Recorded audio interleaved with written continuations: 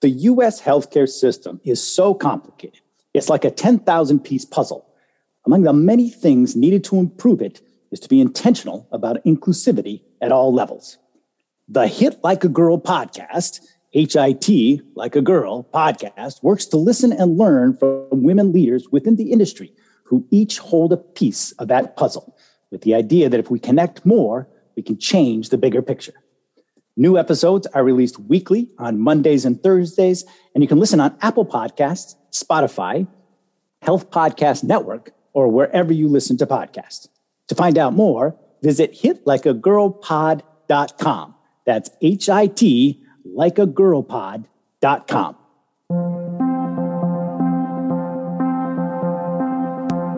Welcome to the Collective Voice of Health IT, a Weedy podcast. Women make up 80% of all healthcare buying decisions and compose 65% of the U.S. healthcare workforce. However, only 25% to 30% of healthcare executives and just 13% of CEOs are women. Less than 20% of computer science or engineer degrees go to women, so much less representation in health IT. Given the reality that these statistics represent, a podcast called Hit Like a Girl, that's HIT, HIT, as in health information technology, a podcast called Hit Like a Girl is a podcast whose time has come and is in fact a podcast that's desperately needed. Indeed, Hit Like a Girl was named one of the top 19 healthcare podcasts that you should be listening to in 2022 by Healthcare Weekly. That is why we are excited today to have the founder and host of Hit Like a Girl on our show today, Joy Rios. Hello, and welcome to another episode of the Collective Voice of Health IT, a Weedy podcast. I'm your host, Matthew Albright. My day job is Chief Legislative Affairs Officer for Zealous Payments, ZELIS. Zealous's mission is to enable providers to simplify and save on their payments and claims.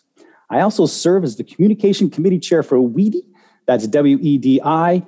Weedy is a national membership organization where the health information technology community connects, collaborates, and creates solutions for a better health system.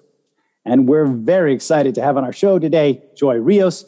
Joy is the author of 5 books on value-based programs to help clinicians navigate quality payment.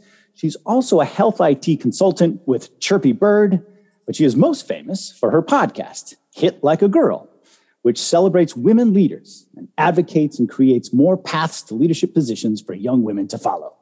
And it's not just a podcast. Joy's website, Hit Like a Girl, also has resources for women in health IT, blogs, and even a link for gift ideas. The Hit Like a Girl podcast is also an official collaborator with HIMSS. So Joy, welcome. And I'm very glad to have you on the Collective Voice. It is great to be here. Thank you for having me, Matthew.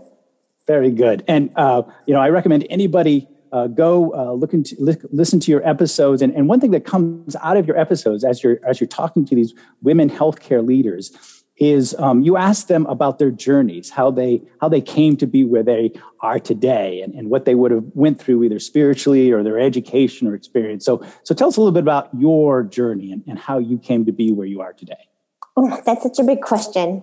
It's like a little bit of like, okay, which direction do we go in? But I think that on the personal side of things, I think it's fair to say that I was born and raised by strong women.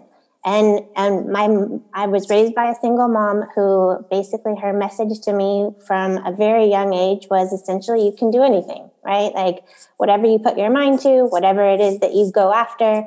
She was always very, very supportive and encouraging for me to get a great education and then use that in whatever way that I could to ideally support my community. And it was an interesting transition going from that being a pep talk as you grow up and also knowing that we lived in a household where women sort of did everything to transitioning to being in the working world where what is reflected back to you is very different and what is told to you is very different. And it basically, I mean, I can fast forward through many, many years, but ultimately it got to a breaking point when I got to a healthcare conference and sort of everywhere I looked, the voices that we were listening to were, men. And no offense against men, I love men, but it just sort of wasn't, giving respect or acknowledgement to all of the contributions that other people within our industry have made, and given them a platform to actually really honor and acknowledge their expertise. And so I kind of it's a little bit coming from a place of anger, but I think also of an empowerment of just feeling like, okay, if I'm not able to see out in the world what it is I would like to, how about I, take some responsibility and create it? And that was kind of the birth of Hit Like a Girl podcast. Very good. That's a great origin story. And let me dig a little deeper. How did you come to be in healthcare IT? Again, we see the stats, and like you said, you look around the room, and there's not a lot of representation there. So how did you find your place there? That's a great question too. I didn't know what I wanted to be when I grew up. I basically kind of followed my passions. I really knew that I loved reading and writing, and I ended up as an English major in my undergrad. And then when I went to grad school, I went for an MBA, but my focus was on sustainability. There's up until the time of my around 30, I honestly thought that I was going to live and breathe, solar panels and utility scale solar. But it wasn't until I got essentially an invitation from a family member of mine to join his software company. He was working with paper management, ultimately, document control. He was on the island of Puerto Rico from the 80s. And so he was like, hey, guess what? I have an organization that has started with document management. We're now going into electronic health records. And with my MBA, kind of thought that he could use my skill set. I had sort of said at a Christmas party, to be honest, I was like, I need some change in my life. I don't know exactly what, but I need some change. And a week later, he was like, I have an idea. And honestly, it made me realize that I had actually been involved in health IT for way longer than I was ever aware of it. Because what I realized was that, oh my gosh, when I would go visit my family, my father and my uncle lived in Puerto Rico since the 80s, every day was like, take your kid to work day. And so I would basically go to their work with them and watch them. They were in microfilm and microfiche, and their biggest customers were like the Red Cross and the pharmaceutical companies.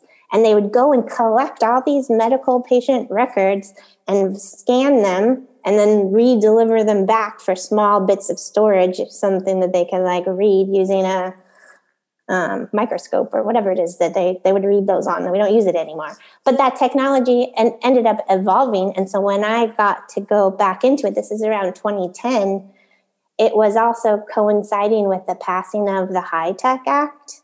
And so me being the way that I am, I was like, okay, this is a sink or swim situation. I'm new to this industry. What do I need to know in order to help sell this product? Why would somebody care about an electronic health record? And then that just sent me down the rabbit hole of trying to understand the meaningful use program and, the beginnings of quality payment programs and value-based care. And I just nerded out like you wouldn't believe.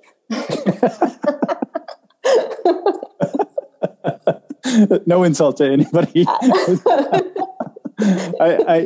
One of the things that I pick up from your story, which I love, because I think there's a lot of students that may be listening to this podcast, is the idea is, you were interested in many things, and you certainly pursued a certain route, but your undergraduate degree was not in health IT or even in healthcare, right? And your master's degree wasn't either, and yet you were able to take whatever you learned from that education and apply it to IT, right? Absolutely. Which happened.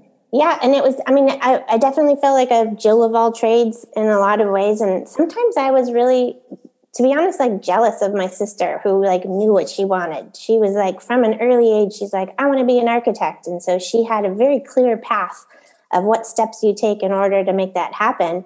And up into my mid-20s, I was literally I just don't know. There's so many things that I'm interested in that I can do, but that doesn't mean that I'm passionate about it. And once I landed in health IT and I realized how many challenges there are, how big the problems are, how much you could sink your teeth into. I was like, this is an industry that I'm never going to get bored in. I'm always going to feel like there's good that can be done and that my skill set will be put to good use. Very good. Very good. And you've just described a journey, and you pull from the people that you interview those journeys as well. What gave you the idea to kind of frame things in a journey? It doesn't sound very like IT and data driven. Is that from your English major background, or is that? Yes and no, but I also felt like it was true about women in particular, and with like the women that we talked to. And as I have gotten older, have really come to realize how our journeys are not particularly linear. Like we end up doing this like cha-cha dance of like, oh, I went this way and then I learned a lesson and then I had to pivot and follow this other path, and it led me here. And there's nothing wrong with that, right? And I get really excited when I hear like, okay, well, what did you think was going to happen versus what actually happened, and what lesson came from that change? Because it's a whole mindset of how do you deal with that, the loss of an expectation, something not planned, it coming out the way that you had planned it, or that you've learned something that was never even on your radar that now you can leverage and invest in these other ways. And just so many people have that story, especially specifically women who have to take breaks oftentimes because they're starting a family, or, things that like just, okay, so that wasn't necessarily the end of their career as we're often told, but oftentimes that's the catalyst of something bigger and perhaps better that they never anticipated. So it's interesting because the terminology you use is journey, which is just that. If you come to a dead end, or if you come to a place where you need to take a break, or you come to a place where you're taking a left instead of a right, that's different from a trip, right? Or a holiday, or even a pilgrimage where you got the end point and you're trying to hit. Journey is you swerve to the bumps in the road, I guess. Yeah, it doesn't stop. I think and that's the part that it's like, there's not an end point. And as long as we're alive, we're still part of that journey. So I'm going to go ahead. It makes you what? Which I'm experiencing now. Sort of just like, oh, where do we go from here? I hear you. So now one of the questions you ask guests is, again, what would you have expected when you're 10 years old? Would you expect to be where you are now? And also, what advice would you give? So what advice would you give your 10-year-old self, knowing where you come in the journey so far? I would give my 10-year-old self a big hug. Like, I think I would just give her a big hug and be like, you know what, girl, everything you have is going to be enough. Like, you have what is in you that is like, you're going to be able to take it and run with it and get by. And like, if you ever doubt yourself, stop. Very good. So on that same token, we talked about the statistics of women who are they're in healthcare, but they tend to become less representative as you go higher up in the organizations in the executive area, and as well in health IT. There's certainly a dearth of women, not many women at all.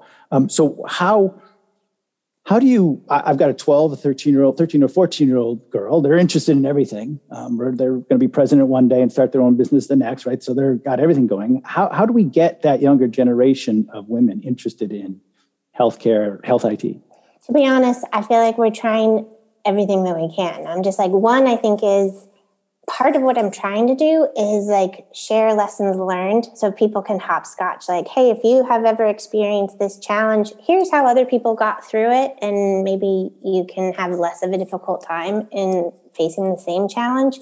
Two, I think that encouraging them to do difficult things, like whether that's learning how to code or disassemble a computer and put it back together, or like as a kid, I used to be the one in charge of electronics in our household of women. Like I'm setting up the VCR, which is going to date me, and our like first generation Nintendo. But like getting excited about even the things that are around you, how they work, how they work together, and then how you can use them for greater things. I mean, I'm even trying things like Public Health Hip Hop is an organization that I'm working on. I'm like, can we get a collaboration together so that we can do some sort of, dance routine, maybe like that it somehow has a message either around public health or health IT or some sort of conversation like that of just like, how do you make it fun and exciting in a place that somebody wants to be where the learning is enjoyable and it's something that it doesn't feel like a have to, but it's a get to and something that you're excited to do on a regular basis. Right. And I think that's your job every day, actually, as the host of this program, right? Because I've got these guests who are on and they're working on very exciting stuff and they sound exciting, but what comes out of their mouth is acronyms and references to obscure statutes. Yeah. And it all sounds like a different language. How do we make it palpable to not just young women, but to I think, well, that's a great question. And bit by bit, I think, like how do you eat an elephant? I would never eat an elephant, but one bite at a time, supposedly, is how you do it. Yeah. All right. That's so it's just, take our one part of the elephant and see if we can get through that. Is that kind of yeah, I think so. I think it's a matter of, I succumb to this too, of feeling overwhelmed, of that, like the problems are bigger than any individual can tackle on their own. And I think that part of what honestly, it's the journey to make me feel better, to know that we're in this together and to know that okay, somebody over there is tackling that piece. Here's another piece over here. And by identifying all of the different puzzle pieces that we say, are part of this big problem, how can we make connections that perhaps didn't exist before, or that if we didn't see each other, we didn't know that we could connect and make, leverage and get farther faster, hopefully by working together. It's not particularly solid data analysis, as the answer. I think a lot of it is human connection and feeling like we are there to support one another, both on an individual and in a community and population basis. Right. And certainly, Joy, you work on like you said, the personal, person to person. Your website, your podcast is about showing stories that are representative, that should inspire others and other women to follow similar paths or to find their voice and these kind of things. Is there talk about the overwhelming problem of not having enough women representation in the executive level in health IT? Do you have any ideas on, is there things that can be changed with the system? Like you're doing an exceedingly valuable role. Yeah. You think broadly other things can be changed? I think that they have to, and of course that they will. I mean, I think we also have to, it's this combination of being patient, but also doing everything you can to make change. But I think that there's a true, real, emotional and cognitive toll of living in a world that wasn't designed by or for you. And I know that, I'm saying that from a place of privilege just by being a white presenting woman. I know that my experience of that is a fraction of what other people experience. But it's tiring. And there's part of okay, how do we not focus on how big the problems are? But again, what is it that I do have control of, and how can I be part of a solution that is I don't know. Matthew, it's hard. There's times when I'm just okay, am I making a difference? I hope what I'm doing is making a difference. A lot, I wake up and I'm still, it's me and my dog in my house. I love to know that there's people that are listening and that it matters, but holy cow, change is hard, and it comes sometimes slowly and sometimes all at once, and we all just do our best. Well, and I do think you're making an impact, certainly, Joy. I mean, just listening to some of the stories that those women were telling and the healthcare leaders that you interview, I don't see any other place where they would get to tell those stories, right? Usually they're put in front of an audience and they're told to explain, either sell their product that their company has, or explain the last legislation, or right. I don't think there's many spaces where we get to hear their stories. So I think that's a wonderful thing.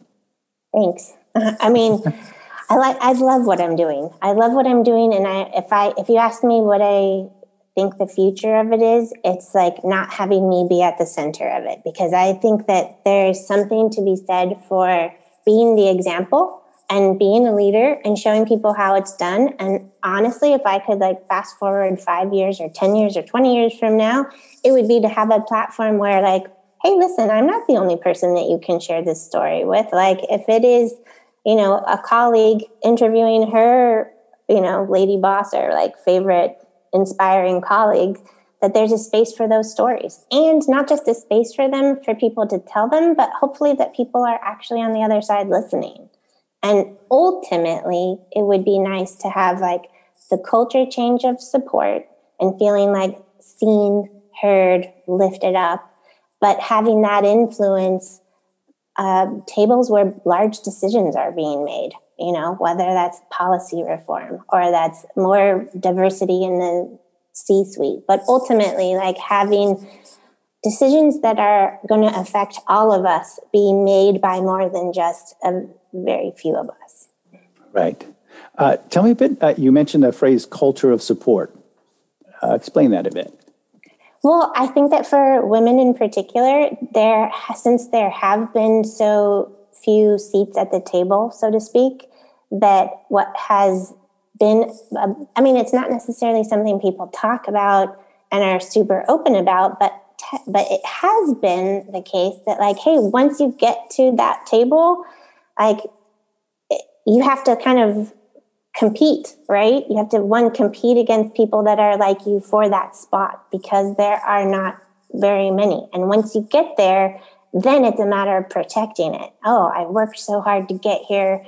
This is mine, and I'm not going to like let it go. Whereas I think that there's something to be said for once you reach a goal, whether it's a new level or of like past the glass ceiling, instead of closing the door behind you, you literally like open it up and start showing the path. This is how we do it. And when somebody has a success who, it's not necessarily you, but maybe looks like you or is similar in a certain fashion, that's not like, if their success is actually our success, and supporting them through like, getting farther. Because if we all thought that a way of community and supporting each other in getting farther, then I think there would be less need to kind of like hold our cards so tight sometimes and like be protective or defensive of how far we've come. It's like, I think that there's a phrase like co-opetition. It's like competition, but you find people who are similar to what, like have similar skill sets, and you're like, I'm going to compete with you to see which one of us can do better or how far we can get. But at the same time, we're both winning, that it's not a net zero. Like if just for me to win means that somebody else has to lose, or vice versa. Right. Does that make sense? It does. And I think you've actually talked that way when you're talking to the men in the audience, right? This is not a zero game. Just because we want to see more women in the executive offices doesn't mean they're coming for your chair. Yeah, right? And it's a really hard line to walk sometimes, because it's not a matter of trying to like say anything bad about men. Like men are amazing. I love the men in my life. Like and the professional men that we get to work with, like they're all brilliant. Like they're contributing and doing great things. But to not acknowledge that there is an imbalance is just something that I'm unwilling to do anymore. So whatever I can do to make that change, like count me in. Very good. But where do you see? Well, actually, something came to my mind when you're talking about the culture of support. Do you think the pandemic has changed anything, like in terms of how we think about our coworkers or how we think about work-life balance, or I do. Okay, I do. I think that there's a little bit more humanity now. That I think that expectation for people to be giving 100 or 200%, 100% of the time, there's a little bit of I would like to think that there's more leniency on that. I think that when the way that I have been interacting with people has definitely been with more empathy. When somebody says, we have kids at home, or somebody in my family is sick right now, like, you're not going to be as worried about whatever the deadline is. Like, there's times of I think that I can't speak for others, but I definitely have felt like giving a little bit more latitude to people for their mental health, and making sure that they are taking care of themselves so that they can take care of their families, and then, of course, do a good job at whatever their profession is. Like, I would like to think that we can be kinder to each other. You actually bring up a great point, because I think a lot has been made of the remote schools and all of us on Zoom all the time. And there's a concern, and certainly it's probably an absolutely valid concern, that we're losing human touch, right? Because we're not seeing each other physically, we're maybe missing body language. But you just brought up something where, we also see everybody's backgrounds, though. Mm-hmm. I mean, I've got my fake background down, but I can see your background, and we can see the dogs running around and the children running around, and maybe it does make us think of this person as more of a person and less of somebody who sits at a desk and is just a cog in the wheel. That's kind of a great point. Thanks. And let's hope it overwhelms, right? Let's hope that we do get the empathy as opposed to the pulling apart the physical empathy. I do have to say, I feel for healthcare workers. I feel like they have not necessarily gotten a break, and they're not really in a position, especially if you work in a hospital or a medical setting. You're not the risks have been really high. It pulls on my emotional strings when I'm I feel very fortunate to be able to work from home, and I know that there's a lot of people that are not in that position, and what sacrifices that they're making as an individual and their family, and not just collectively. I'm just holy cow. I think we all need grief counseling. Yeah, absolutely. Absolutely. On the healthcare IT element of the pandemic, it does seem like the hospitals have had enough on their hands where they can't think about interoperability and TEFCA and the rest of this. Is there do you think that the pandemic has pointed out where, we need to actually move this up because we have to get much digital, we have to be able to move data back and forth, and we're going to meet another endemic? Or do you feel like the pandemic's kind of pushed us back just because we're too overwhelmed, or the healthcare industry is too overwhelmed right now to kind of handle this? I think whatever you shine your light on is what you're going to see. And I think that on one side of things, we've definitely seen an increase in telehealth, and I would say certainly remote patient monitoring. Folks, guests that have been on the show have talked a lot about different apps and technology that's available for people that have chronic conditions or are trying to, manage their mental health, or make some sort of behavioral change that I think all ties into it.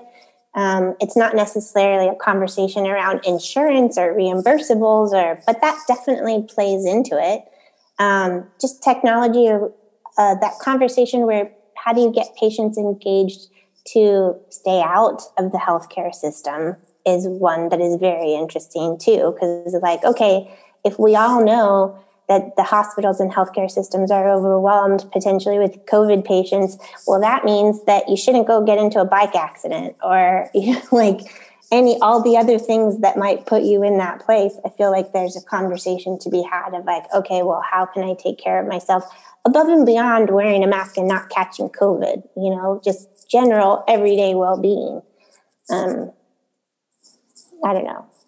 No, and we can see that with the, you got to worry about your diet now, because if your diet throws you off and you end up in a hospital, you might not be able to get a room. So, and I think you've said it many times on your show, meet people where they are, and having a digital outreach, a digital health system, then you will be able to bring health, to have them thinking about health in their own house instead of them only thinking about it when they visit the doctor, right? Yeah. And I'm having a new conversation, and it's because I've moved to this other side of the border. Like within the last year, I became a dual citizen with Mexico.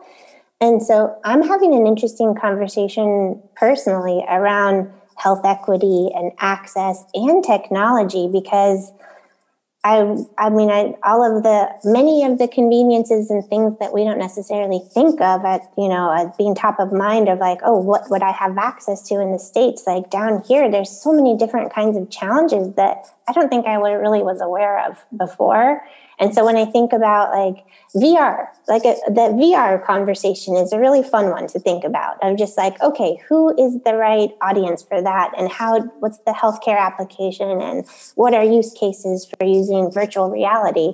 And there's part of me, I'm just like, I saw a meme the other day of essentially like a homeless guy with his cart and food and maybe like a dog next to him sitting on the street with the VR headset just all crooked on his, and like how actually helpful is that technology if you don't have a lot of the prerequisites ahead of that, of like a roof over your head, electricity, internet access, and go down the line. And anyway, I try not to get overwhelmed. I hear you. So on the plus side, what's your aspirational hope here? When do you think you'll say, oh, my job is done here? Where are women going to be in 5 to 10 years with regard to healthcare IT? I don't know that my job will ever be done. I mean, I just think that there's so much to do. I can't imagine it's going to be done in my lifetime. I guess more than anything, I would like to see more. I mean, I would like there to be just can I duplicate myself? There's times that I would like that. So in 5 to 10 years, you'd like to see cloning, so you can duplicate yourself and do twice as much. But so that I could like hire myself and be like, yes, I would like to hire you and a whole army of you. That would be great. I love it. I think those are great aspirations. That's perfect, and you'll get it all done in half the time, right? So yeah, exactly. That's great.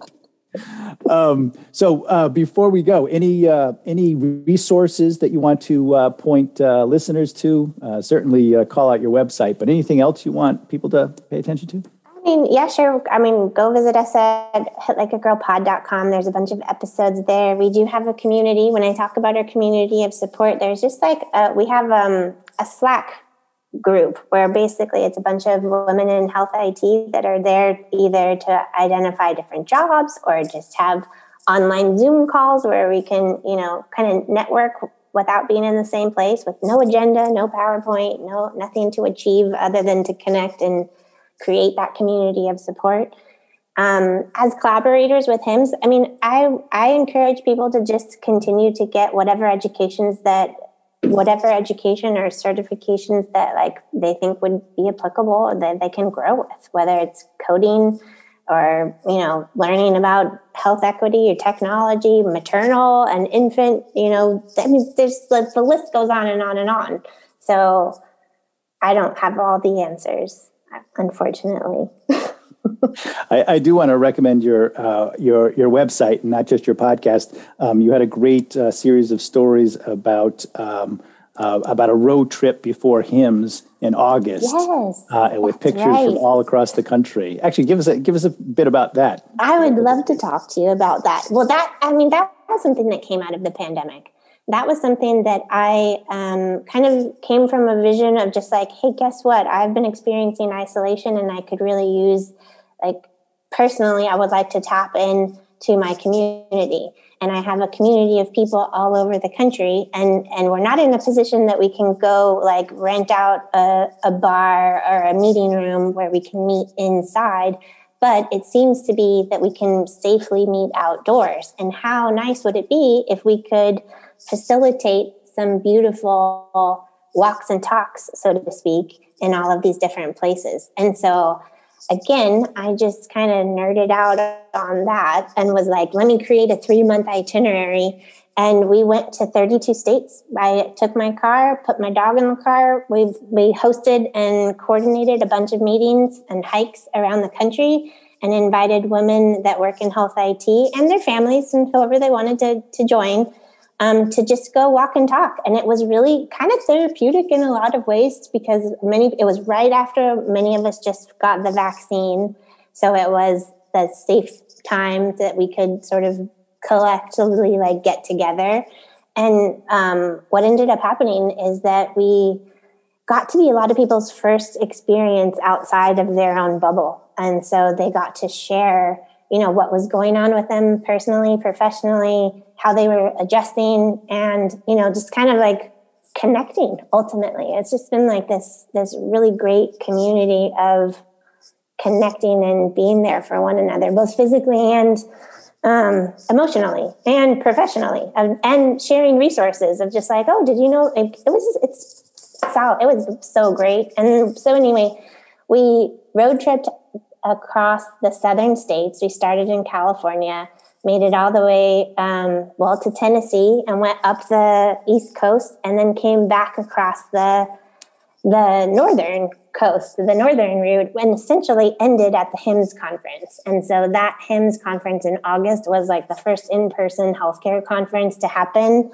which was a little poetic because this whole thing started at the cancellation of HIMSS in March of 2020. So it was kind of felt like it was bookending that chapter.